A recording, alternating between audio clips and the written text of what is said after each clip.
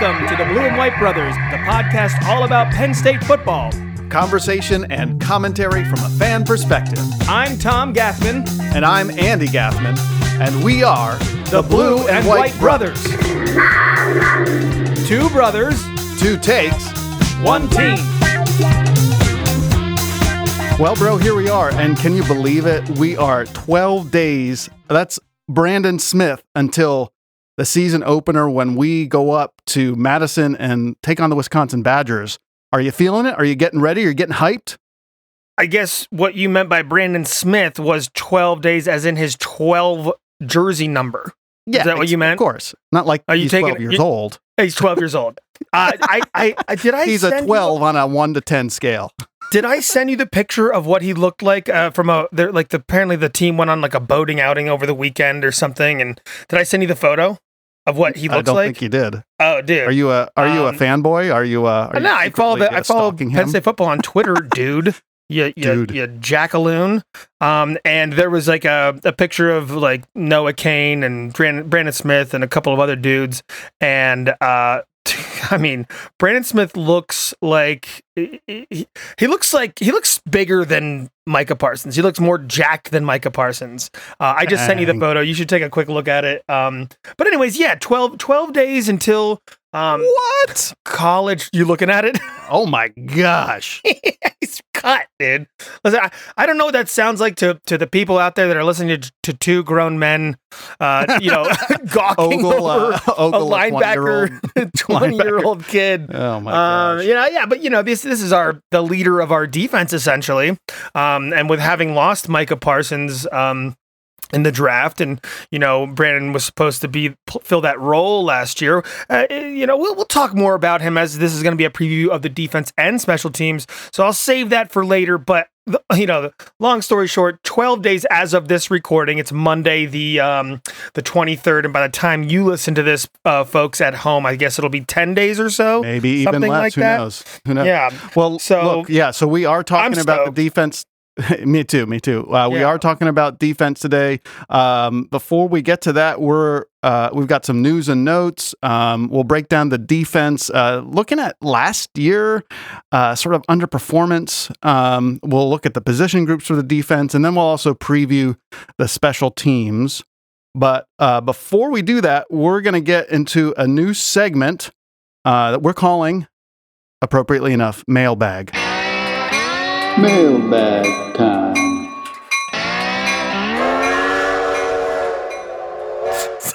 So like, well, we're getting we're getting this bag of mail from the train.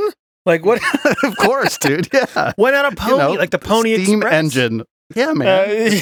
We're old school. And by the way, just because I love to go backwards briefly all the time, and it's your right. People back home. We are the Blue and White Brothers. So we are two different brothers. Obviously, we are different in many from many the same ways. Family, from the same family, of course. But we are two different people. We are two very different people. And my brother is very focused and straightforward and has a plan. And I'm just like, the wrecking ball. I am a wrecking ball. All right. So Andy asked me, hey, are you excited for this season? I am so excited for this season. And remember last week when I shamed you for not wearing anything Penn State related? Well, yes, it worked. And you are wearing a Penn State hat. You're wearing a Penn State shirt. You're even wearing blue underwear from what I've been told. Is that correct? That was private information, bro. Apparently not, because I'm sharing it. So, and here I am not wearing a single Penn State thing. I'm not even wearing a shirt right now. Okay, so but I do have I can compare you directly with Brandon Smith. I do have a lion's mane, so I at least have something lion related happening. Speaking of lions' manes. Our first mailbag item is this is a podcast review coming from the Good Apple. Badger. This is coming from Apple Podcast review. The Good Badger. So I don't know if this dude's a Wisconsin fan. Interesting. He's not only a Wisconsin fan; he's a Wisconsin graduate. Oh dear. He says came for the football talk, then I came back for the beards. By the way, that's not exactly how he worded it. I don't know if you're aware of how. Oh, I missed specifically that's been worded. Right. Never mind. All right. Moving on. Then we've got another podcast review comment. This is Tyson 367383. A great listen for Penn State football fans. Tom and Andy cover the big news, plus their takes from the perspective of longtime fans. That's us, the longtime fans. These bros are fun to listen in on, where their love for each other and the Lions comes through. And if I'm not mistaken, I believe that's coming from a Hawkeye alum. Oh, well, we're really pushing the, speaking Big of love, 10. We're sharing the Big Ten love. Yeah.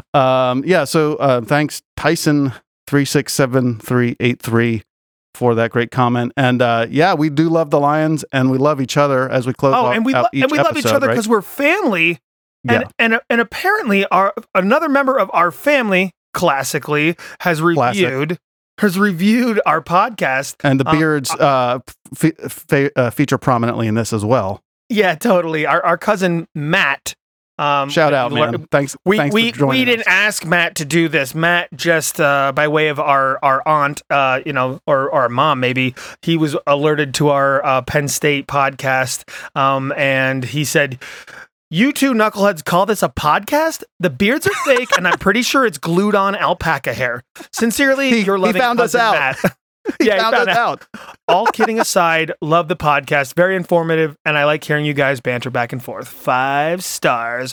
Thanks for tuning in. If the 5 stars for the banter, we're nailing it already on this podcast. So, thanks for those comments, everyone. We would love to have the mailbag a regular on this podcast. So you can certainly leave a review on Apple Podcasts. We'll be happy to but we want you to ask us some questions via we'd also love our email address. That's what the mailbag is really for. So we're using this as the mailbag segment to tell you those reviews, but we want questions and or comments about Penn State football or even about us. Just send them on into our email address, which I believe is blueandwhitebrothers@gmail.com. Correct, Andy? Yeah, and the "and" is spelled out there. So blue and white. No ampersand. Blue and whitebrothers@gmail.com. Please send us your questions, your comments, concerns, prayers, whatever you need. We'd like to hear from you, please. All of that. All right. So that's mailbag. And now it's time for news and notes. News and notes. All right, so first thing on news and notes is a follow-up from last week, and I imagine we're going to be kind of tracking this for a little while to come, but the rumored alliance between the Pac-12, ACC, and Big Ten seems like it's growing beyond the point of rumor. In fact, it's been confirmed by a number of commissioners. And including Sandy. Yeah, Sandy Barber. So there are definitely high-level talks happening about finding a way to sort of counteract the what's happening with the 2 big teams in Texas and Oklahoma going to the SEC. Still haven't heard the specifics on what that alliance is going to look like, but some of the things we're hearing is scheduling. We're also hearing things like looking to protect the sort of collegiate model, quote unquote, not wanting, major college football to become a farm system for the NFL, protecting Olympic sports, academic standards. Protecting the student athletes. Yeah, and those types of things. For being student athletes still. And not just looking at the money involved in college football. And Andy, that's something that Sandy Barber said in her comments about this. It was, what the SEC is clearly looking like it is doing, which is trying to, grab hold of these powerful teams to form an extremely powerful conference that they can, revenue share out the wazoo to compete with like the Big Ten and whatever, because the Big Ten leads in revenue share, leads in revenue. But so these other conferences are looking at what that does, and it's like everybody in the SEC is just looking at money. Everybody's talking about money and power, and that's not what college is. That's not what we love about college football. TV rights deals is like a huge, driver of this, and I'm not going to get into the weeds too much. I don't think you and I should get into the weeds too much with all of that. But, a guy like Paul Feinbaum comes in and says, it's embarrassing for the Big Ten to be, consorting with these lesser conferences, the ACC and the Pac-12. And it's just, he says it's an embarrassment because the SEC is, top dog now and has been for a long time. And it's like, the SEC, the lens through the SEC with which everybody looks at is like, championships and money, and that's not what college football is. So before I continue, at least it's not all that college football is. Correct. You know what I mean? Yes. So before I go down into the weeds with all of that, I just like to say that I think it's great that there are some folks that are trying to carve out and protect some of the other important things about college football and try to kind of contain especially the fallout. After comments like Paul Feinbaum says something like that. That's ratty. It feels like just sort of lacking perspective. Yeah. I mean, he's a homer, obviously. He's a Bama lover. Okay, sorry. I'm gonna reel myself So the other thing I'll just say about all of this is that we did also get some confirmation this week that the Pac-12 has received a number of, schools reaching out to them to join the Pac-12. So even with the talk of this alliance, and I think one of the things they're trying to do is to provide stability and not have a huge sort of shuffling like we saw, maybe 5 or 10 years ago, whenever the last time it happened. But, there's still schools that are looking to take a leap, and it'll be interesting to see how this plays out. So with that, Andy, I say we should.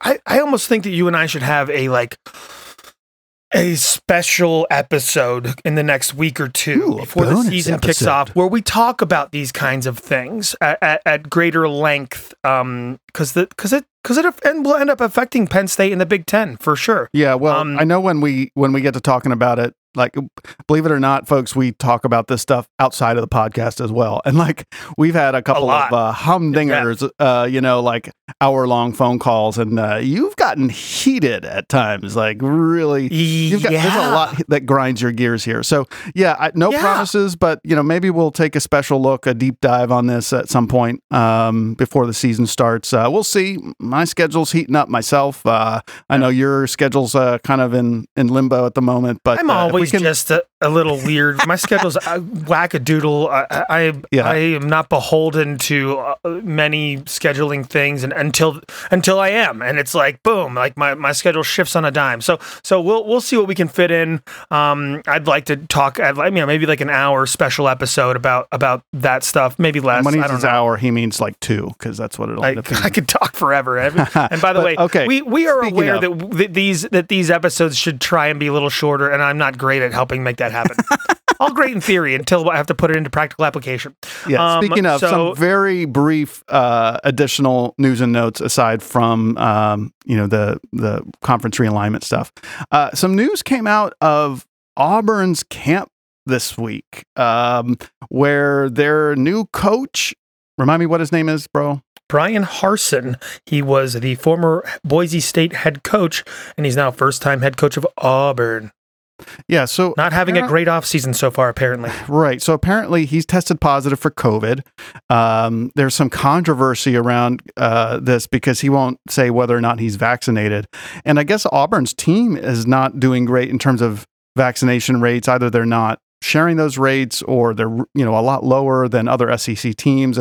And there's some concern about, whether or not their team's going to be available, for, the first couple of games or whatever, they're going to have some quarantines or whatever. So that is interesting. We'll stay on top of that and let you know if anything more comes of that. But, I said to you earlier today that here's a team from the deep South where there's, a lot of COVID spread right now coming up to Central PA in a couple weeks. And, is that any cause for concern? I mean, so it's like, will the off season that they're having translate to turmoil in the game on Saturdays? To be determined. Obviously, maybe they're going to have a lights out year. We won't talk too much about it here right now because we'll preview our opponents in our next episode, our season opponents and our season overlook. So I won't go down that. I mean, keep an eye on. It's something to keep an eye on for sure because we've been talking at length, me and you, Andy, for years about how we want that high, like level upper echelon marquee non-conference opponent, and right. In comes a blue blood Auburn national champion in recent memory, with Heisman Trophy winning players in their history. Like they're a great program in a marquee conference in the SEC. And like, will they be stumbling into camp? Up, not even, or stumbling into the season, right? Will they be showing up as a pathetic half a team, or are they going to be showing up ready to punch us in the mouth? Unclear. Hopefully, because if we lose that game, we can't get into that right now. Yeah. That's for next week. But anyway, something to keep an eye on. All right. Speaking of, Auburn, speaking of Auburn, you and I have tickets for that game. Excited about that, and we found out this week that at the moment there is no mask requirement at the stadium, outdoor areas of the stadium, including the concourses and the stands. So that's awesome. Yeah. Hopefully 107,000 unmasked fans screaming their lungs out. Yeah, hopefully that's going to be a big deal because, like, as you were mentioning yesterday, what will it sound like if everybody's masked when we're screaming on 3rd and 4th downs? Is it going to sound as, eruptious? Is that a word? No, it is definitely not a word. All right, so moving on. The preseason excitement is heating up all over the news sphere, and Penn State popped up on a USA Today article of 8 teams who could make the playoff for the first time this year. So Penn State was mentioned there, and so there's definitely some folks thinking that Penn State could be a dark horse breakout team this year. I mean, they're talking about we have the talent for it, and we also, speaking of having the talent for it, we also are leading the Big Ten in number of players that are on preseason award watch lists. We have 11 players. Yeah, that's crazy, dude. I think Ohio State only has like 7 or 8 players on preseason award watch lists. So it's looking like people think that we have the talent to be very, very good, at least on individual levels. So as we know, football is the ultimate team sport. So can we put all those pieces together? Nonetheless, we said last week this is a veteran team in a lot of ways, and hopefully that will put us in a position to do something good. Yeah. All right. So let's. Speaking of being in a position to do something good, we're gonna look to the defense now, and like we looked at the offense last week, looking at defense this week, and we're gonna have another blue and white breakdown for you to start us off. We're going to ask the question, what was the cause of last year's subpar defensive performance and what it might take to right that ship? So here's your blue and white breakdown. Blue and white breakdown. So last year... Breakdown! I love it. Here's the thing. Last year, we should have had one of the stronger defenses in the country, and with the offense struggling like it was, the defense really could have bailed us out. And guess what, man? They let us down a lot of the time. At least it felt that way watching the games. And so we want to take a look at that. What happened there? And to start us off, you looked up a couple of statistics, well, more than a couple statistics from last year's defense. And why don't you take us through those things and let's just talk about kind of how the defense actually performed from a statistical perspective last year. Well, before I dive into that, Andy, I think first and foremost, we have to understand that our defensive coordinator, Brent Pry, has been with James Franklin for a very long time. We're talking about a decade now. And that dates that's a great point. That dates back to before they were at Penn State, when they were together at Vanderbilt. So these two have, Pry is Franklin's longest tenured coach. So 10 years is a long time Yeah, it really is. To coach, as a team with any other coach. It's a long time to be together. With having a brand new offensive coordinator last year, brand new offensive line coach, brand new system in place across the board on the offense, you can understand the problems with the offense last year. But with the defense, you really, it was a surprise, wasn't it? I'm not gonna totally bash Brent Pry because I think we know that it was just a strange year, and if you're gonna compare the offense and defense, the defense is definitely was more consistent than the offense, I would say. Now they lost 4 games and there's horrible statistics to go along with that. Sorry, 5 games. Lost 5 games. They lost 5 games. I blacked out on at least one of them. I blacked out on all of them. So he had a brand new a defensive line coach too. So there were things that were irregular to be dealing with. But you really want Brent Pry to be like, hey man, if we're gonna right the ship immediately, right now is the time. Brent Pry better have his stuff together because last year, coming off of that defensive struggle, we were 17th in total defense. That's 328 point yards allowed. However, it was better than Alabama and Notre Dame, but I think that's misleading. Misleading. I was going to say that's, when you talked about that, I was very surprised because it just did not feel like we were a better defense than, say, Alabama or Notre Dame. We're not. We definitely weren't. 26th in rush defense, 24th in passing yards allowed. But that's not a metric there, at least, right? But that's not a metric with which we can be, examining this defense from last year because you know what happened? Our defense was put into short fields all the time thanks to our offensive turnover woes. So and a little bit on the special teams with punts and stuff too, right? I mean, right, exactly. Shanked punts. We'll get into special teams later, but so a lot of short field positions. So here's where it's a little more indicative of kind of how bad we were is we were giving up 27.67 points per game for the 55th ranked nationally scoring defense, which Penn State is putrid, dude. We're typically in the top 10 for scoring defense, sometimes top 5, sometimes number 1 with under Brent and here's Pry. the problem when your offense is struggling mightily. Mm-hmm. And struggling in particular to score points. We would have these really long They're getting drives up the field quick, and the defense is on the field all the time. Well, yeah, and you'd have these drives on offense that would result in no points, and then your defense goes and gives up points, 28 points. I mean, that's almost 4 touchdowns per game with a struggling offense. That is not a recipe to win games. And so, in that sense, while it would have been nice to have a higher performing offense, the defense really didn't do their part in holding the line. No, they didn't. And it was sad to watch. It was truly sad to watch. Our linebackers were out of position all the time. They couldn't shed blockers. The defensive line seemed porous quite often. The safeties were totally, out of position, and seemed like nobody communicated. Did we at least get in the backfield? I mean, did we at least get a lot of sacks or tackles for loss? No, not at all.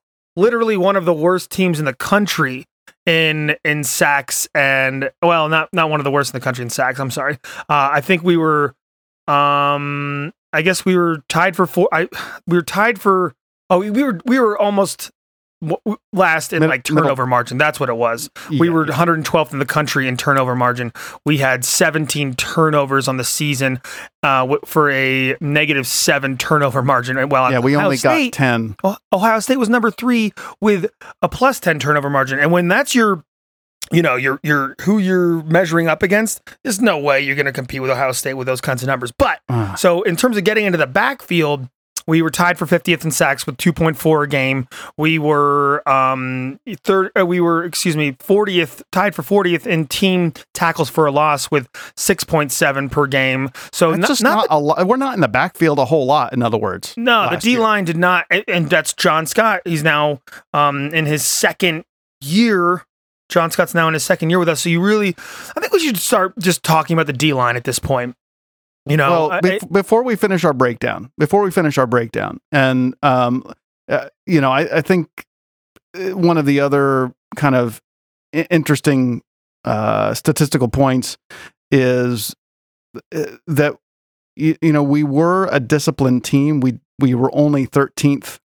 We were 13th in penalty yards, so we were near the top of the table in terms of penalty yards. Yeah, we didn't create penalties. Understood, and that was a team wide thing, not just defense. Right. So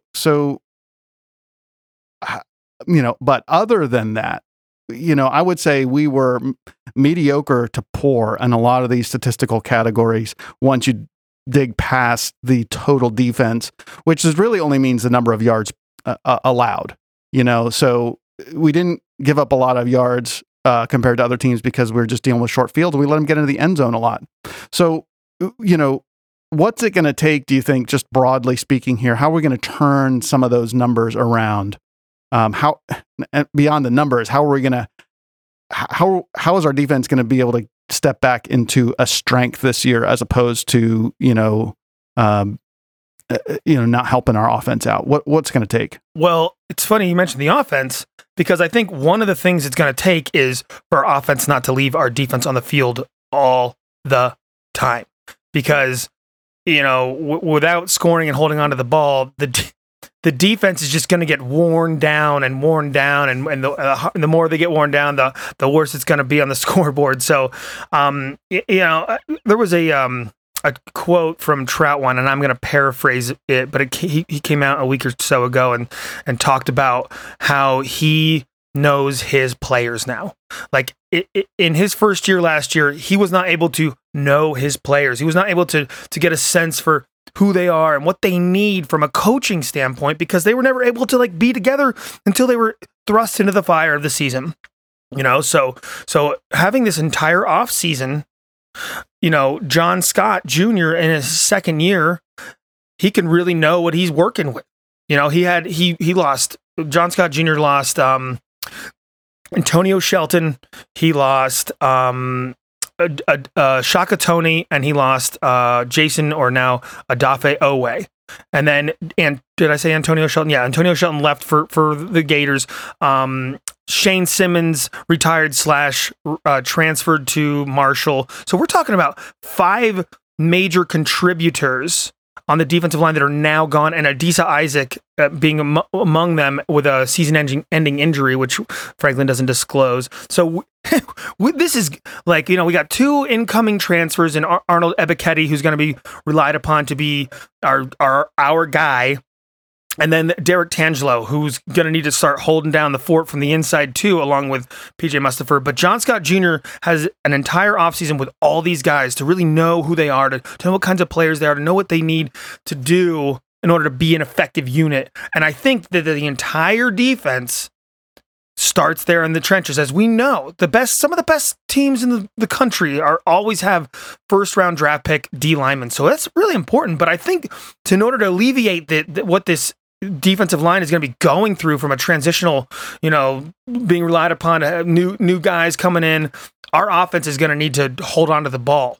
And I think that's very, very important for this defense as a whole, because we had a great, second level and third level in linebackers and secondary. At least on paper, it looks that way. So I think, get into some of the particulars of some of these guys and what you think we need to be seeing from some of these guys on the defensive line, Andy. Yeah, so we'll shift into our position groups here in just a moment. But I agree with you. The complementary football. I mean, Franklin does talk about that all the time. So, but the offense definitely didn't help out the defense. No, I kind of wondered as we were talking about this, in the lead up to this podcast. I was like, I wonder if Brent Pry is the one who got Shiraka fired, because he's like, dude, you're hanging me out to dry here. I'm sure Brent Pry, pointing to these statistics, talking with Franklin after the season is like, look, man, I did what I could, all that, I don't know if that's true. That's 100%, speculation, but It's true. The offense / you put the defense in some bad positions. But I also think, you mentioned earlier the linebacker play, they were out of position a lot. Like that was another unit I thought that let the team down in some ways last year. And I think that has a great chance to improve. We'll talk about that here in a few moments. But I think that will also be key. I think some players were in the wrong position in general. Yeah. Well, let's talk about that. Let's go now to our position groups. And we're going to talk about, all three position groups. And I do think, like you said, it starts up front. So let's jump right in to the D line. Okay. Yeah. Well, like I said, tons of change. We lost players to graduation, to transfer, to injury, and now it's luckily we at least have PJ Mustipher, who's in his third year, who's going to be anchoring that D line. I feel like, at least from a known quantity, a known Penn State quantity. I mean, he's easily the most significant piece of that defensive line right now. So from a defensive tackle, group, I need to see PJ Mustipher move into that Jimmy Kennedy type territory where he's the guy taking on double teams all the time and still breaking through. Breaking through. We need him to be the absolute stud we've hoped he could grow into. Now is the time, because I bet he's not going to be here past next year unless he has one of those epiphanies where he's like, I've left some stuff on the field, which we obviously hope he doesn't. But I think he's the keystone to this whole defensive line from I think quantity. A lot of times it's the defensive ends who get a lot of the attention, but from my perspective, a dominant tackle, a dominant defensive tackle can make all the difference, because if you're taking on two blocks, you're really mucking up the middle. You're ruining the run game. When a sack comes from up the middle or pressure comes from up the middle, it really changes the protections. It changes the ability of the quarterback to throw the ball well. And PJ Mustipher is someone who's definitely had his, reputation precede him for quite some time. I think it's his year, man. I think it's his year to really be a difference maker. And he's going to be joined by, who do you think? I mean, who do you think's playing next to him? I mean, the grad transfer, Derek Tangelo stands out to me. Yeah. He's ready. He's ready to be a key contributor. And I think that, Fred Hansard has to up his level. He's been, with us for a while now, and we're really needing him to kind of take his next leap, essentially, because behind him it's Hakeem Beamon, who's maybe a little undersized, but he shows great athleticism. I think those are going to be the keys right there: is Mustipher, Hansard, Hakeem Beamon, and Derek Tangelo. We're going to see a healthy dose of that 4-person rotation, and beyond that, it's a few unknowns, younger guys. Yeah, and I'll say, I'll say again, with the lack of experience and the lack of star power from the end position, this is the year, I think, for the tackles to be to be the headliners on that defensive line. I would love to see that. I mean, that's not to say. I keep mentioning from a known quantity. That's like Penn State players coming back. From a known quantity, that's what I would expect. But as far as the DNs not having any star power, I'm not sure that's the case. There's at least one that's being talked about as possibly having legitimate star power. Who are the ends that are going to make a difference this year? I didn't say ends. I said end. From Temple. From Temple comes Arnold Ebiketie, and I don't know if it's Ebiketie or Ebiketie or Ebikete, or I have no idea yet. We'll find out after the first game. Yeah, they haven't put out the the depth chart where they have like the pronunciation guides, and we haven't heard anybody. Yeah. Well, at least we haven't tried hard enough to find it. Maybe I looked, man. But Arnold is. I mean, he was a big contributor for Temple. I think he has the ability to like jump into that like all Big Ten territory, and at least that in would the be awesome, conversation dude. of those things. I mean, the question. He has the ability. They're a tough team. Like they're a physical team. I guess the question is his success there going to translate? Against Big Ten offensive lines, and Wisconsin will give him a good chance to find out. Now, I'm also hearing about Nick Tarburton, who is a converted linebacker. He never really got any play for Penn State at the linebacker position, but he's a redshirt junior now, so he's been in the program. He's been trying to make that transition from linebacker to defensive end for a couple of seasons now. And now with that Adisa Isaac injury, he is thrust into a starting role. I think that's his role to seize and his star to climb to and be play complementary defensive line football with these other guys, and Nick Tarburton playing his role, because I think they're really expecting bigger things from him this season. He's definitely going to be, definitely going to have a lot more responsibility, and it's up to him to make that leap from backup, defensive end transition to linebacker to, hey man, this is Big Ten football. These are Big Ten offenses, Big Ten offensive lines. Wisconsin's right out of the gate on the road. You are going to be relied upon to make, some splash plays here, and not just hold the line, like make some splash plays. We need that. That's something we didn't have last year, was a lot of splash plays from the defensive line. And even with like Oweh, for example, and Shane Simmons, who were guys who should have been making headlines every game, they were neutralized, and that's a little disconcerting. Adisa Isaac being lost for the season is a huge impact. I would say these guys, now's your time, step up, sky's the limit. It'd be interesting to see what they can do, but that's kind of where I'm saying the tackle position here has a chance to really lock things down for us as these ends get adjusted to being, starters in the Big Ten. And Wisconsin will give them a great chance to see. Yeah. Yeah, and before we move on to the linebackers, Andy, there's a couple names I want to mention in regard to the defensive end position.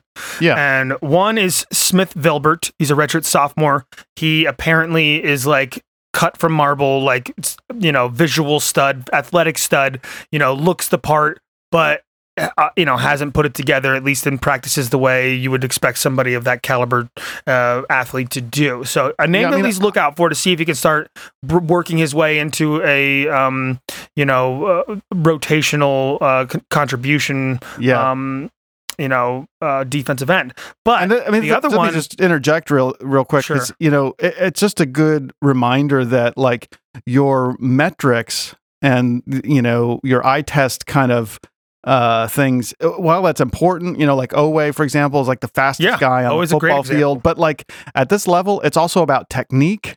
It's also about like, winning those one-on-one battles in a consistent way. And so a young guy like Smith Vilbert, it's exciting that we have that quality of athlete, but question, will he be able to put it together? Will he be able to, take the step he needs to, be a major contributor this year? I mean, this guy is 6'6", 263 pounds. I mean, and he looks like Oweh. He looks like Oweh, and like, love to see him, body fat and his, all that kind of stuff. So like, that's a rangy kind of like athlete out there. Like, he can, his length, his arms can reach up and grab balls, and maybe make splash plays like Nick Tarburton, who's not built similarly. Like he couldn't do. Tarburton's more stocky and like a little, obviously who's as tall as 6'6", but Tarburton's Yeah, sorry. It's interesting going into the season with the defensive end position being, a bit of a wild card, because usually that's the known quantity. Right. I wonder if we might switch to the linebackers though, because that's you didn't let me finish with the DNs talking. Before we switch to the linebackers, we have another linebacker, who's potentially making the switch. Yeah. And a guy who's been a key contributor for us at linebacker in the last year to 2 years is, our boy Jesse Luketa, who, sound football player, big guy, thick guy, and 4-star recruit. He he looks okay at the linebacker position. He isn't like totally ruining plays, from the defense. He's not making great plays all the time. He's making some good plays here and there, but he's also like out of position a lot. And so his athleticism might not serve him as well as these other linebackers that are going to be, coming in behind him. So with our lack of depth at the defensive end position, Jesse Luketa they've been trying him out. He might play a hybrid role where he's like, on the end, on the edge, or just being part of the defensive end rotation. And we haven't gotten firm, intel on whether or not he's definitely made that shift and changed position to defensive end, but we've been hearing a lot about how they've been trying him out there.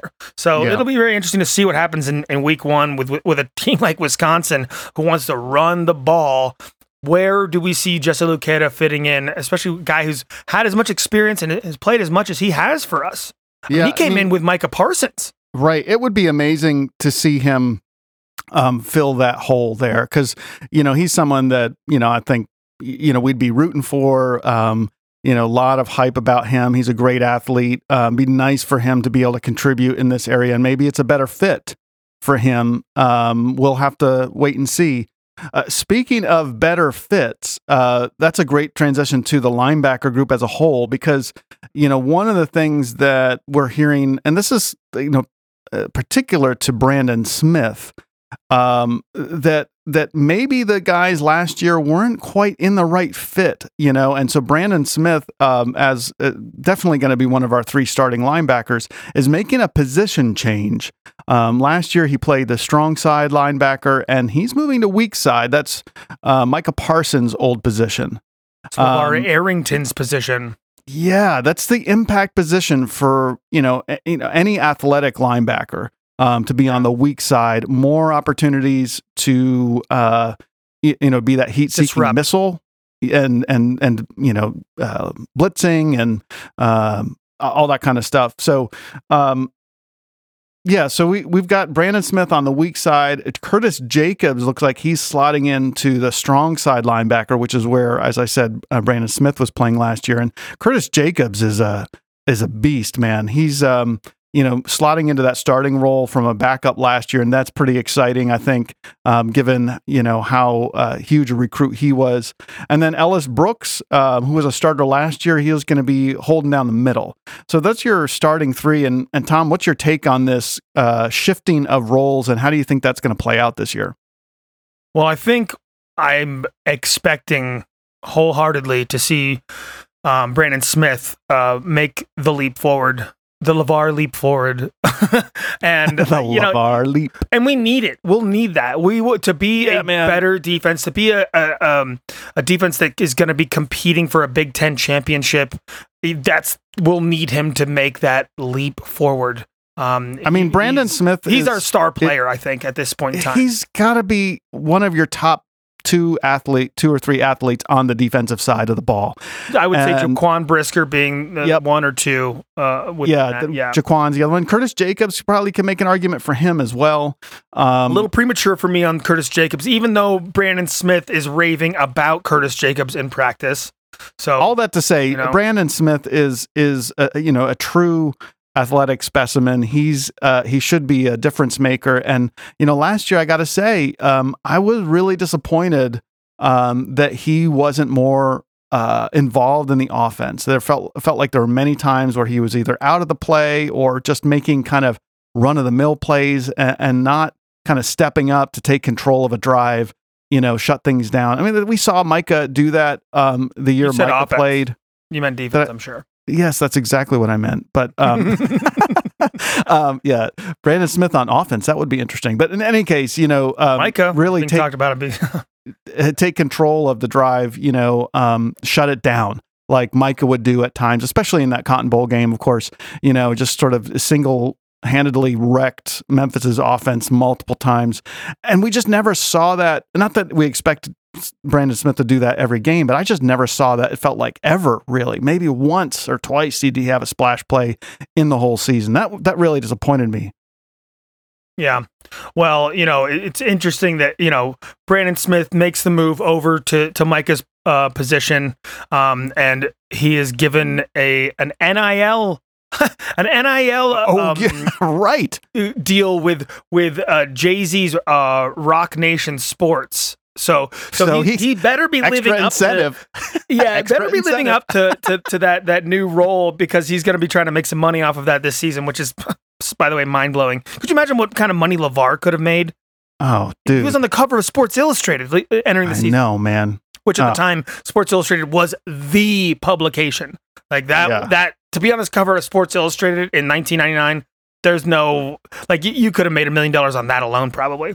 I have a LeVar Arrington signed Sports Illustrated. Yeah, he signed the cover. I'll never forget seeing that. He's like arms are above, like he's like holding a barbell above his head, holding the Sports Illustrated like logo. Yeah. And he's just like, man, he just looked mean. And it's like we were preseason number 1 at the time. But so Brandon Smith better perform. But what's really encouraging to me about the linebackers is, Brandon's coming in and he's talking about Curtis Jacobs replacing him at the Sam linebacker position. And he's saying, quote, he's definitely ready for the bigger role he's stepping into. Most of the time when he's saying he's going to do something, it works out. Like, so like he like he said, I even learned from my mistakes that I've made in the past. For the most part, he has a good head on his shoulders. He's smart. He's learning. He's asking many questions to myself and defensive coordinator Brent Pry, and he's going to be good in that position. So this is the star linebacker talking about this sophomore linebacker coming in who only played 180 snaps off the bench last year, talking about how he is ready for that bigger role. So that's encouraging to me. I remember from one you talking five-star linebacker to another 5-star linebacker, Yeah, definitely. And I remember you talking about last week, the offensive line had those bookends with Rashid and Caden Wallace. And, we have a little bit of a bookend on linebacker, right? On the strong side, weak side. And these guys are like 240-pound athletes, 240-plus pound athletes. This is the time to me, this could be probably the biggest turnaround position group on the defensive side last year to this year. There was some anonymous Big Ten coach that said, I forget if it was an anonymous Big Ten coach or if it was just another reporter. Either way, what they were saying was they couldn't believe the speed that Penn State had on their defense. They couldn't believe some of the speed that we were running with. And these two bookend linebackers are a big, big reason why people can say something like that. And I think, Andy, Ellis Brooks has obviously locked down that middle linebacker position. He's pulled himself away from Jesse Luketa being able to be the middle linebacker guy. So dude's got a lot of experience, and I think having Brandon in the right position and having this other kid, Curtis Jacobs, coming in, being possible stud, possible beast, it'll only make Ellis Brooks' job better and only make him a better linebacker to be able to make plays for us and lock down the middle properly. So everybody gets better, I think, from these moves. The middle, I think you got to have two qualities. One is you got to be a leader and be able to see what's happening and direct the whole defense. I mean, it's like you're the catcher back there, and Ellis Brooks, with the experience he has, I think is only going to help him with that. And then you've just got to be tough, man. You gotta be willing to stick your nose in there. And, again, I think he showed a lot of that toughness last year. He was not, making a lot of splash plays necessarily, but at least in the system that Brent Pry runs, you're not looking for the middle linebacker to be that guy. You just need to plug holes, be in the right place at the right time, and make sure everyone else is too. And, he's got a great supporting cast around him. I'm really looking forward to this starting linebacker trio. Andy, I'm going to say something about the. Hold on, I'm going to say something about the linebacking core that it's kind of, I would say maybe a hot take. Possibly. A hot take. I think this will possibly be Penn State's best linebacking core since possibly Paul Posluszny and Dan Connor and Sean Lee. I think it could. I think it has the ability to be the best line, and maybe they don't realize it right out of the gate. Maybe they start playing like it towards like the middle of the season or something like that. But I think maybe by the Ohio State game.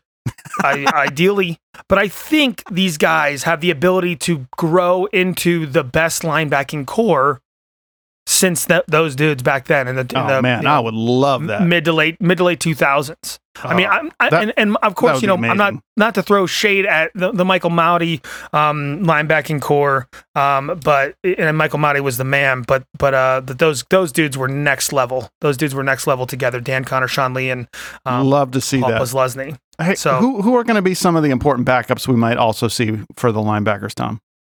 Well, we're some of the backups we're looking at. There are, it's kind of it doesn't feel deep, unfortunately. But Charlie Katcher, I think Jesse Luketa will definitely still play a depth role at linebacker, especially if injuries occur. Knock on wood. But redshirt freshman Tyler Elsdon, and then true freshman and twin brother to cornerback Kalen King is Kobe King, wearing number 41. Kobe King comes in looking the part. He's like 245, 250 pounds. And I think we will definitely see Kobe King in the rotation at some point.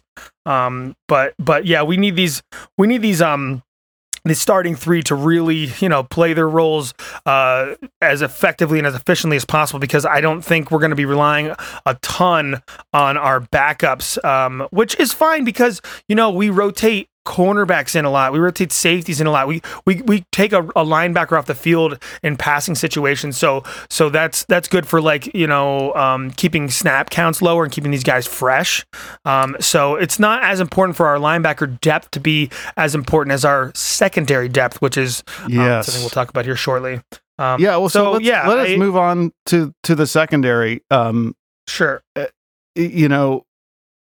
We started with the line, and of course everything tends to start with a line in football, but that was a little bit of like we started with the worst first, and hopefully they'll go from worst to first through the season. But the secondary, they are probably the best. So we've saved the best for last. Linebacker group notwithstanding, this secondary has a chance to be one of the all-time best secondary units at Penn State, I think. Ooh, that is saying a lot. I know, right? Saying a lot. It's been it has the ability, to really be talking about it openly. Whew.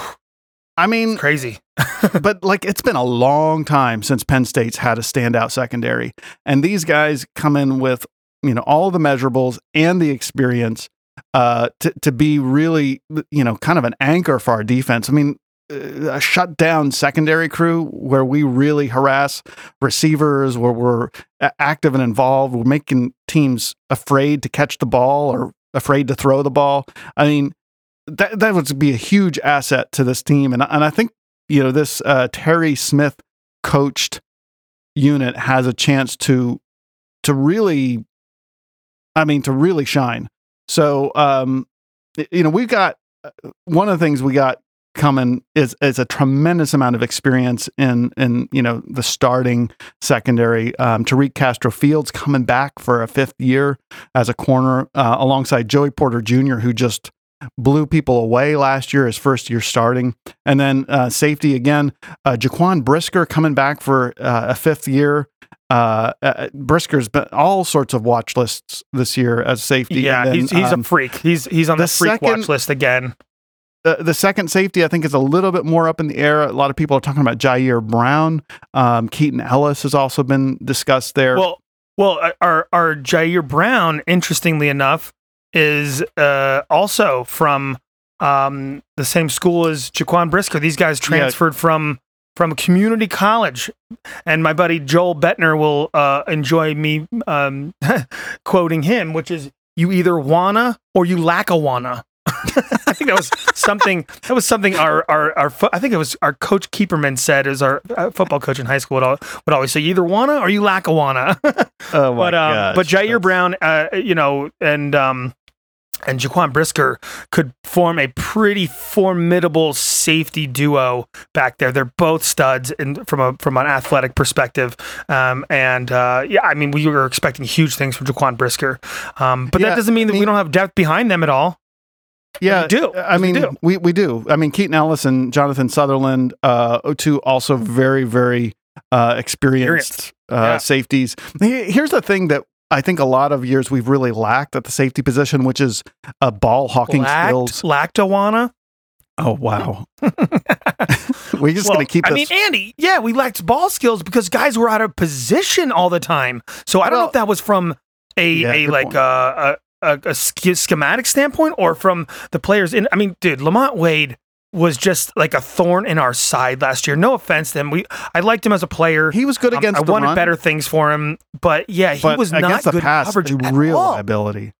And huge liability. And now they're not trying to factor him in to the rotation, which as a 5-star upperclassman you would be doing, keeping, because he was trying to transfer last year, all this stuff, and it's just like, now that he's not in the mix there, I think these guys have the ability to be better because he's not there. I mean, Brisker is extremely. He's got length.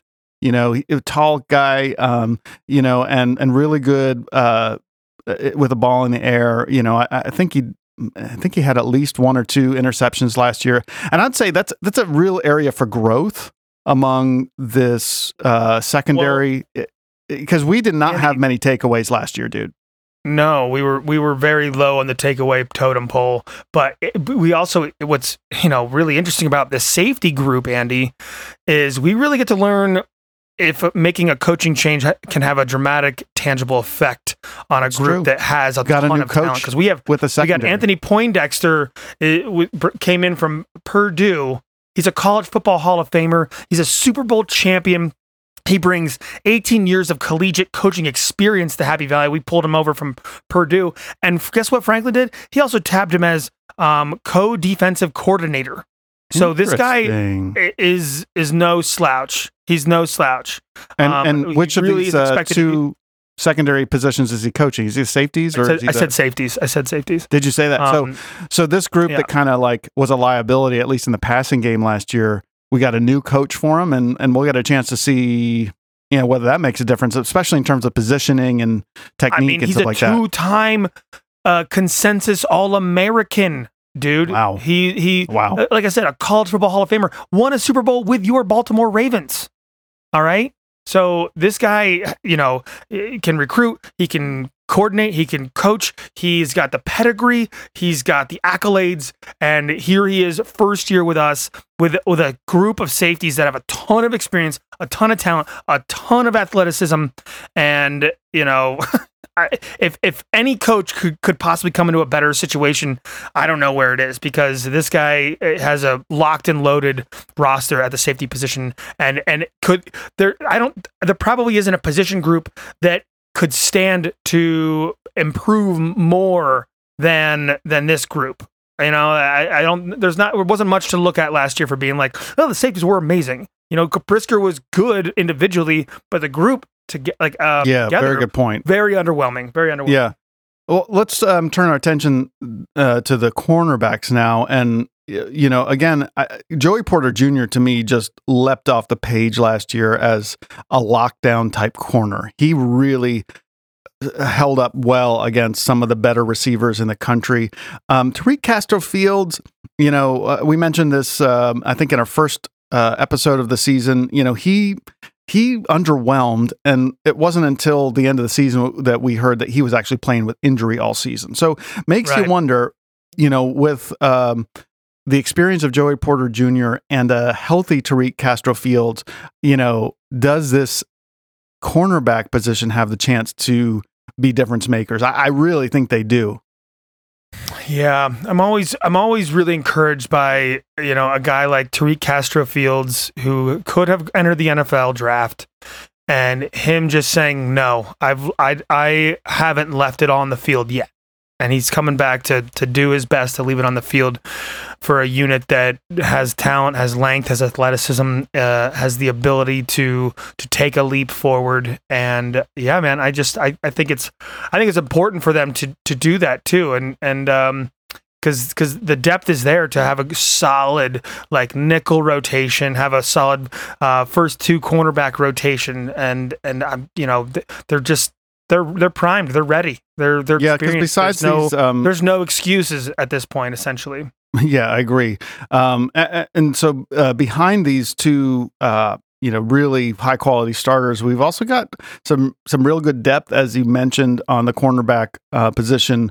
Johnny Dixon, he's transferring in from South Carolina, and he ton of experience there. Ton of time. And I think he's got a good pedigree. We've got Daquan Hardy, who had some really good plays last year. There were some times that he got beat, but there were some other times where he showed a lot of potential. So he's coming back a little more experienced this year. And then a true freshman, probably the freshman who's making the most waves out of camp of anyone, at least from what I've been hearing, is Kalen King, as you mentioned, twin brother of Kobe King. And like people are talking about him as just like an all-world cornerback with like just tremendous instincts for the ball. Yeah, he's making plays in the ball. In the spring game, he had 2 interceptions, 1 return for a touchdown. And it's not just those 2 things. Like the coaches and players have been talking about him like he is college ready. He is starter material, like as a true freshman. Which that's like Franklin doesn't talk about a true freshman like that. Like sometimes coaches like build a player up that's like maybe not quite where they want to be, but they're trying to give him confidence. Doesn't sound like that's what's happening at all when right. Everybody's talking about Kalen King. They're talking about him being a key contributor entering this season. So that's saying a lot with a group that has Tariq Castro-Fields and Joey Porter and this other guy, Johnny Dixon from South Carolina, and even a contributor and experienced cornerback Daquan Hardy, number 25. He was very solid for us last year. He's relied upon a lot, and I don't remember him making a ton of mistakes. So it's just like pick who you want, in any given situation. You need to spell Castro-Fields, you need to spell Joey Porter. Let's see what the freshman has. Let's see what this transfer has. Let's see what Daquan Hardy's got. These guys are going to be relied upon quite a bit because we all know that Franklin and Brent Pry like to rotate their cornerbacks quite a bit. Dude, what was the worst down and distance last year for the defense? I feel like you have the answer for me, and I don't even need to guess. 3rd and long, dude. 3rd and long. I mean, like, that was of course. Devastating. Yeah, I know that. Right? I think you meant like the actual singularly worst 3rd and long. No, my bad. No, but no, I mean, this secondary has a chance to turn 3rd and long into what it should be, which is an incomplete pass or stop for less than the first down. Yeah. I mean, get us off the field. Like, how much of that was just like Brent Pry's? Again, I'm really going to be interested to see what Anthony Poindexter does from a co-defensive coordinator perspective, since he controls the safeties and he has been a defensive coordinator for other teams in the past. And I'm really, really, really interested to see if this is going to translate to a schematic change. Yes, very good point. Very good point. It just always felt like we were played off the ball or played off the receiver. We're just out of position. All the time. We're like giving 10 yards at all times, even on 3rd downs. Like we're not stopping these players at the chains or in front of the chains. We're giving them the chains every time. Like here's your soft coverage. Like I am sick of seeing that soft coverage. Yeah, like 3rd and 7 for years. And your cornerbacks are playing at the 10-yard mark. I get it. You just don't want to get beat deep, but guess what? They're going to get beat. You eventually get into the red zone. All right, with that schematic and that philosophy. So it's you're just putting off the guillotine. Cool. You're still getting the guillotine. So let's call plays. Let's call the schemes and plays like we have some confidence in these athletes that we're touting. That it seems we have. Like let's play man. Let's be aggressive. I'd love if Franklin wants to have an explosive offense, why not try and have an explosive defense too? Yes, please. Yeah. Right? Well put. So look. Let's get our defense off the field. All right. Let's give our offense the ball. Yeah, 100%. So we got some question marks on the line. We've got high expectations for the linebackers, and we've got depth and experience in the secondary. I just want to say, with those question marks on the line, we went into last year with the wide receivers being a massive question mark, and they overperformed. So the D-line hopefully the D-line can be that next, like, wow, you really, exceeded expectations. Yeah. Stepped up. Yeah. That's hopefully they can be that next wide receiver, grouping of that makes that mega leap forward. Really hoping for that. Of course. We'll need it, I think. But all those things taken into consideration, I'm just curious about your take on the defense as a whole. I've got a quote here from John Sauber. He's a writer for the CDT. And he says, Center Daily Times. Yes, not to be confused with My World, which is the Continental Divide Trail. Good point. Thank you for clarifying that. He says, quote, "The group as a whole, meaning the defense, should be one of the best in the Big Ten and one of the top 15 to 20 defenses in the country by the end of the season." He goes on to say he thinks that the defense could carry the Nittany Lions in 2021. That's high praise, dude. What do you think? What's your take? Well, so, if I were a betting man, and I'm not, but if I were a betting man, I would put my money, I would place my hopes in the offense carrying the team. Not hopes, I'm sorry, expectation. I would put my expectations on the offense carrying the team. But that's not to say that I don't want the defense to be able to do that. When I think of Penn State football, I think of bruising defenses. I think of just smothering and anaconda like python like squeezing the life out of these offenses, and we didn't see it last year, but it's something we've certainly come to expect from in our lifetime of Penn State defenses. The linebacker let's bring that back. Let's have first round defensive ends and defensive tackles, that kind of talent on the offensive line, defensive line. So do I want for what that guy said to be the case? Absolutely. I want to see our top 15, top 10 defense. I want to see us getting more sacks than anyone in the country. I want to see us having the most tackles for loss in the Big Ten. I want to see all that. I don't know if I can... I don't think I'm going to see it in the first 2 to 3 weeks, 4 weeks, but by the 4th or 5th week, it's very possible that we could be seeing all these pieces coming together and gelling to having that kind of a defense that guy's talking about. I can see that the talent's there. The talent's there, Andy. It really is. There's no excuses. It's just that D-line. We really need to see that D-line in order for that, that whole... the flux capacitor of the defensive units, come together. If you're missing one part of that capacitor, that you're not gonna be able to travel in time, huh, Doc Brown? Wow, that's a rich metaphor worthy of exploring further. But we need 1.21 gigawatts, dude. All right, you're not gonna get it without the defensive line. Yeah, that's a great point. For my part, I see this defense taking a huge step forward over last year, and I expect that a dominating linebacker position, on dominating secondary is going to really carry the defense. And that we're going to see splash plays, we're going to see turnovers, we're going to see the team getting off the field a lot more often. It may not be because of stopping the run. It may not be because of quarterback sacks, at least from the D-line, but I think we're going to see a much more aggressive, much more opportunistic defense, and I think we're going to see the ball back in the hands of the offense a lot more frequently than we did last year. Right. I agree. I agree. It's high praise, guys, coming from Tom Gathman. Well, so that's the defense for you. That's our preview of the Penn State defense. And hey, less than 2 weeks, we'll be able to see them on the field.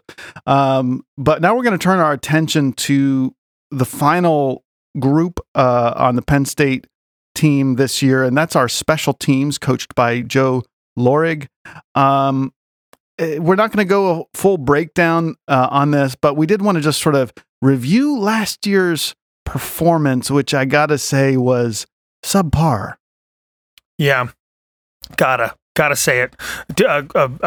Our place kicking, not great. Our kickoffs were good. Kickoffs were alone. Okay. Kickoffs were where we want them to be. Kickoffs and punt returns were very good, I would say. Good punt very returns good, were exceptional. I think we were the tops in the country. Number one in punt returns. That's number one Jahan punt return Dotson. Average, not like total yards, but like yards per punt return average, thanks to Jahan Dotson, was the number one at 24.4, 24.6 yards per almost on 8 25 returns. Yards per return on average. Yeah, so it's a quarter of the field, people. And that's only if he's returning it from the goal line. So if he's returning it from the 25, we're at the midfield already. If you're returning it from the 40, we're approaching the red zone already. Yeah, so that doesn't factor in. He's a weapon. Doesn't factor in fair catches. Obviously, there were a lot of fair catches from Dotson. I know a lot of teams last year specifically tried to keep him from being able to return. So like short kicks or hitting it to the corner or making sure that he was swarmed. So he he only had 8 returns, but those 8 returns were deadly. Yeah, and if you didn't mention it, he had a touchdown as well. Yeah, one of them for a touchdown. So looking forward to seeing him get his hands on the ball this year. So that was a bright point. Definitely our kick return game, thanks to Mr. Jordan Stout. He put it into the end zone 42 times last year. Pretty good number. So actually my favorite number. So we were 13th in the country in kick return defense, and I think that includes those touchbacks. The average return yardage that we allowed was 17.25 yards.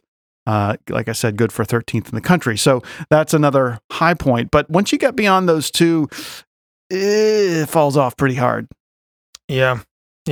Our field goal kicking was also terrible. 69% for Jake Pinegar. Not amazing. He missed inside of 30. He missed inside of 40. He missed, I think he even missed some extra points in there somewhere. Yeah, definitely. And even Jordan Stout wasn't great from long range. He was only 2 of 5 last year. Yeah, which, I get it. They're over 50 yards. Like, those are like kind of coin flips sometimes, depending on the circumstances. Like, the winds these days, honestly, where are you? Like honestly, these days, I feel like anything inside of 50 should be a gimme. He did miss one inside of 50. Yeah, I don't know, man. This is college players. This isn't pros. Yes, but you're talking about a team that's aspiring to be one of the top 4 in the country. Well, here's the problem. Here's what's an issue. Okay, first of all, Joe Lorig, prior to this year, our special teams were great the year before. Yes, this is true. So I think another product of the team not being able to be together with their coaches. That's one aspect of this, because Franklin hates having his kickers have multiple duties. Guess what Jordan Stout did? You just say duties? Duties, not duties. All right. How old are you? Sorry.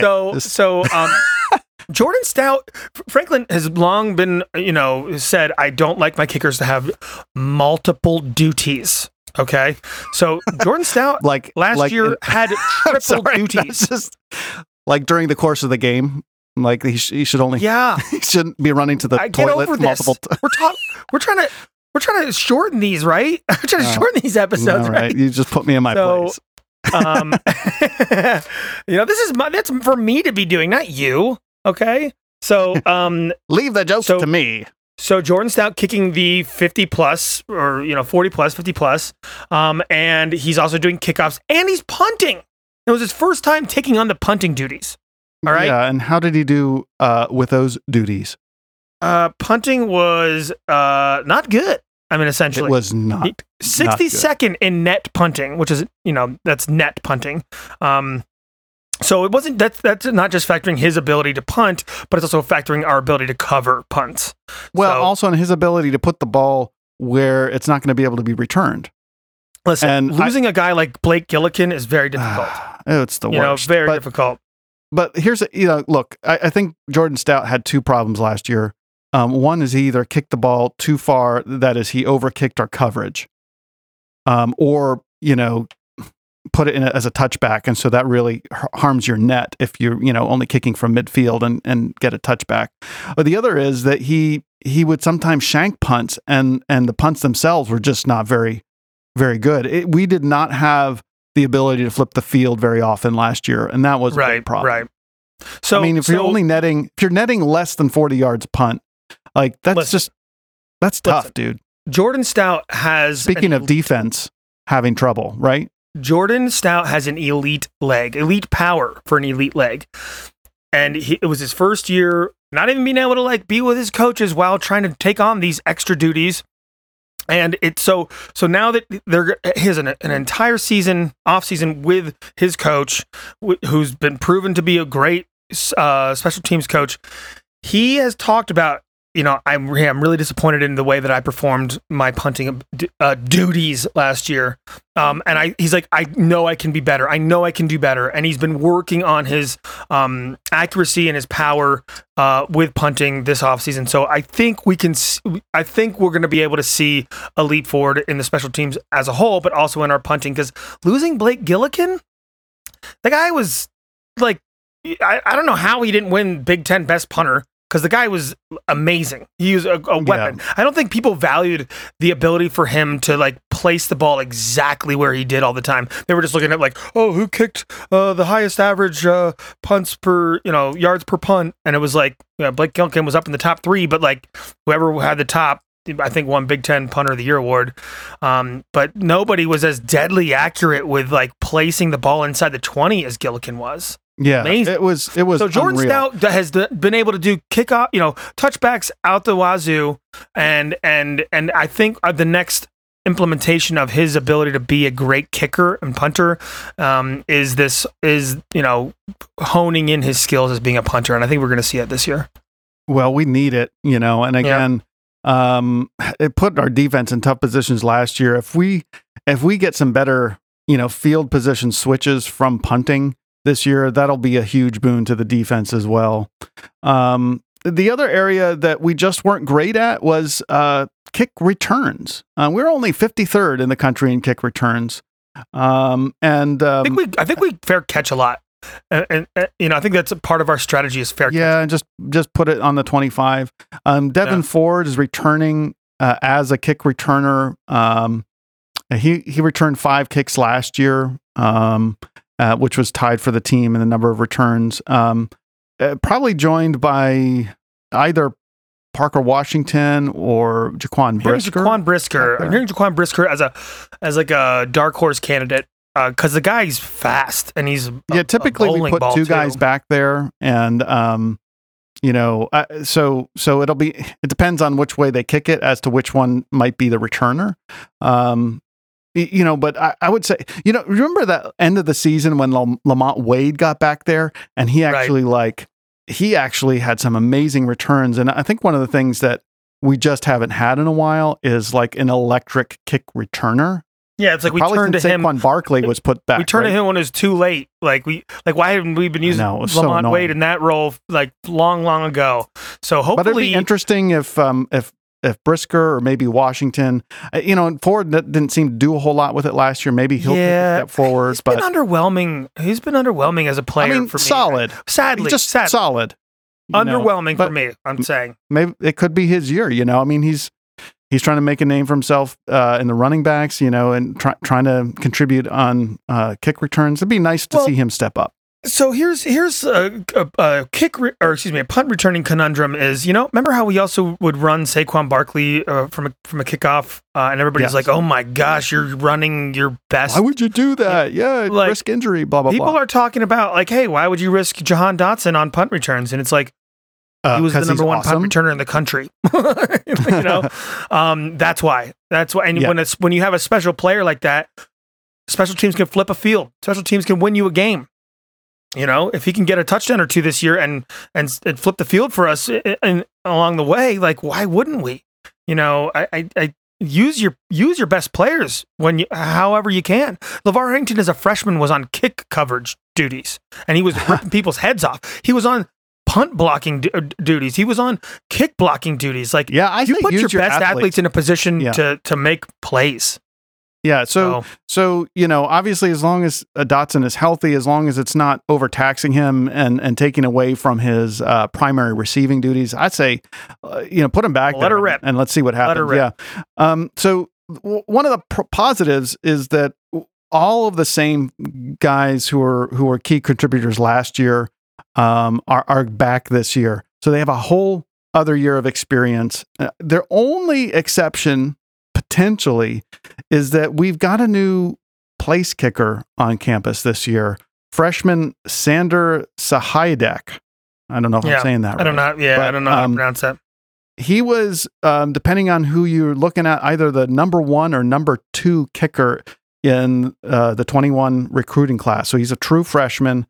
And I'm wondering, especially with Pinegar's, kind of subpar performance, is he going to give Jake Pinegar a run for his money? Does he have a chance to win that place kicking spot? Yeah, exactly.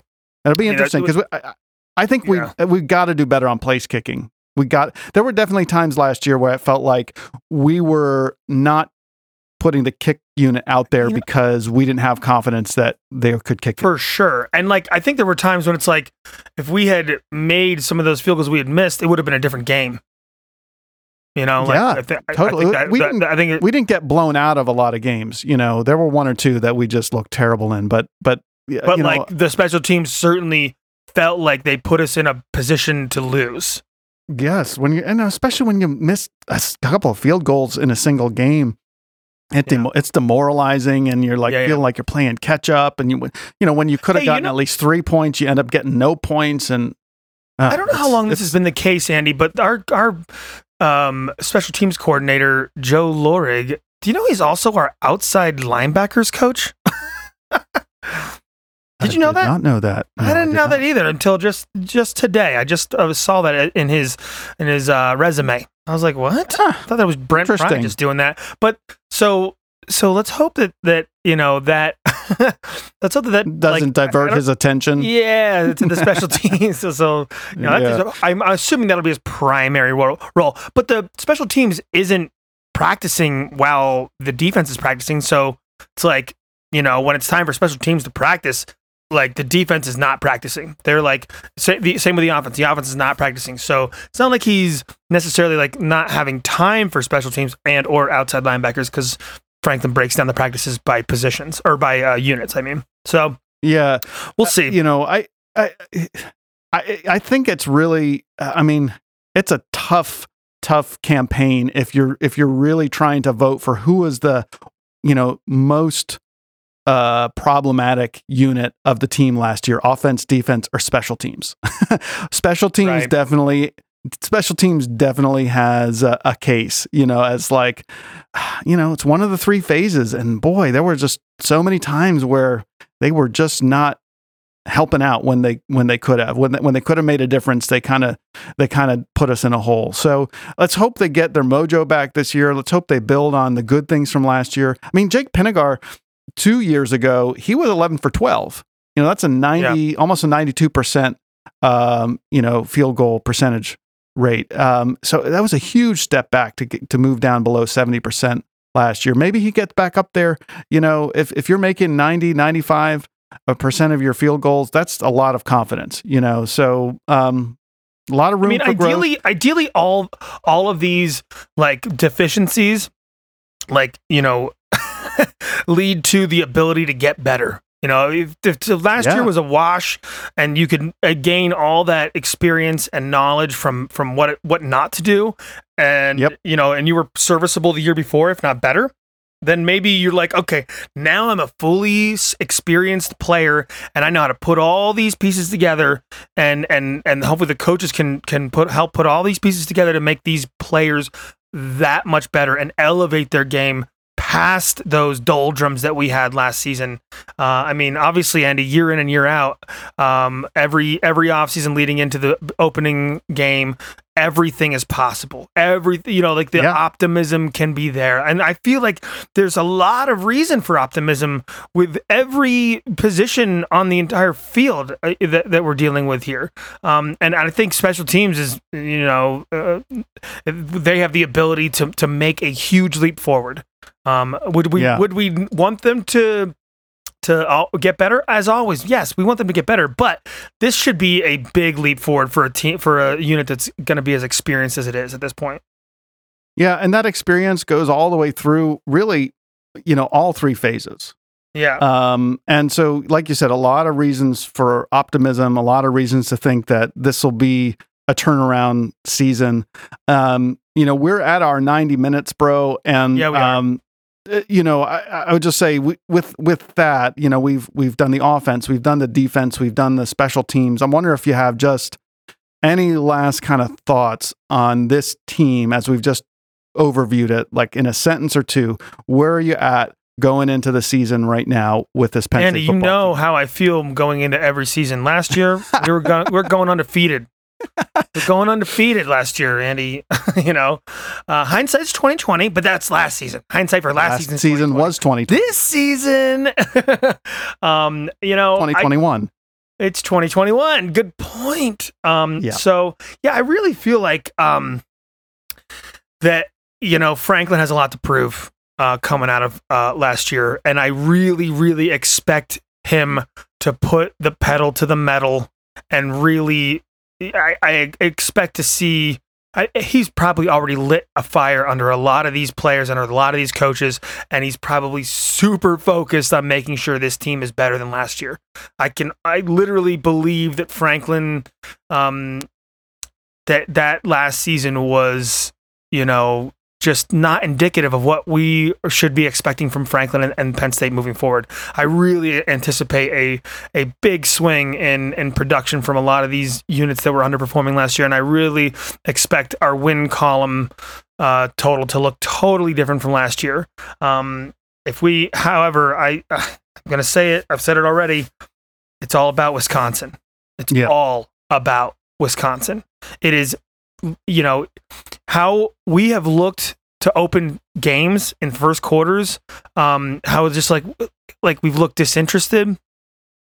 If this first game is like how we open games in some of our games last year, we are going to be in trouble quickly. Because this team showed that after getting punched in the mouth from Indiana, albeit a questionable call, we can't allow that to happen again. We need to come out ready to be the one swinging on a team like Wisconsin. We need to be the one dictating the game against Wisconsin. And yeah, well, I would say all of these predictions, all of these takes, we'll get a reality check real quick in just 12 days. From my perspective, high expectations. The talent is there across the board. The experience is there across the board. We do have a few question marks at a few key spots, including on the D line, including at the quarterback position. With the quarterback, right? But you also have some strength around those question marks to help mitigate, some of the challenges. I think the real question is whether each of these units can play up to their potential. I think a lot of that has to do with coaching and preparation. A lot of that has to do with just cohesion and mindset. But I think we're going to see a team this year that looks a lot more like the Penn State team we're used to seeing. And I think there's an outside chance that this could be a great team.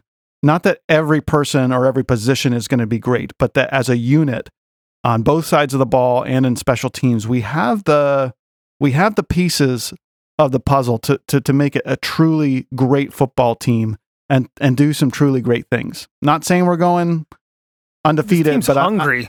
I think this team is a hungry which team. Is another kind of hungry to prove that they aren't the team from last year. Whereas the year before, they were like, we're going to make it, coming off that Memphis Cotton Bowl win. And they were almost like a little too full of themselves, a little too sure of themselves. important factor, I think, that, Franklin's an underdog team. They realize that they've got to earn it and they've got to prove it. Yep. And that's a different position compared to where they were coming from last year, which maybe, I don't know, we weren't in the room, but maybe was a little entitled, and then COVID hits and a couple of losses, and like you're totally got the wind knocked out of you. So I think super important to be a hungry team against a team like Wisconsin. Yeah, because you're gonna be at a dogfight. So how hungry are you really? At Wisconsin, well, look, we're gonna talk about Wisconsin in depth next week. We're gonna talk about the schedule in depth next week. And we're going to give our final thoughts and maybe even some season predictions. So be thinking, Tom, about it. Look, it's been a great show. I'm really excited. I'm getting super excited for the season. For all you who are still listening to us right now, want to remind you that we would love to hear from you. What are your questions? What are your comments? What do you want to hear us talk about in our last preseason episode next week? blueandwhitebrothers@gmail.com. blueandwhitebrothers@gmail.com, and is spelled out. Yes, so send us an email. Looking forward to it, bro. But until then, it always starts with I love you. Starts with I love you, and it ends with I love you. It always starts with I love you. And also, what starts with and ends with Milano. Oh, great. All right. Thank you for that. Thanks for being here with us, guys and girls. And, can't wait for this season to kick off. Andy, thanks for, being my brother. Appreciate you. Love you, bro. Love you. Take care. Thanks for listening to the Blue and White Brothers. Join us next time for another great episode about Penn State football. Want to make sure you don't miss an episode? Be sure to hit subscribe before you go. And if you enjoyed the show, please don't hesitate to give us a 5-star review with overwhelming words of adulation and praise.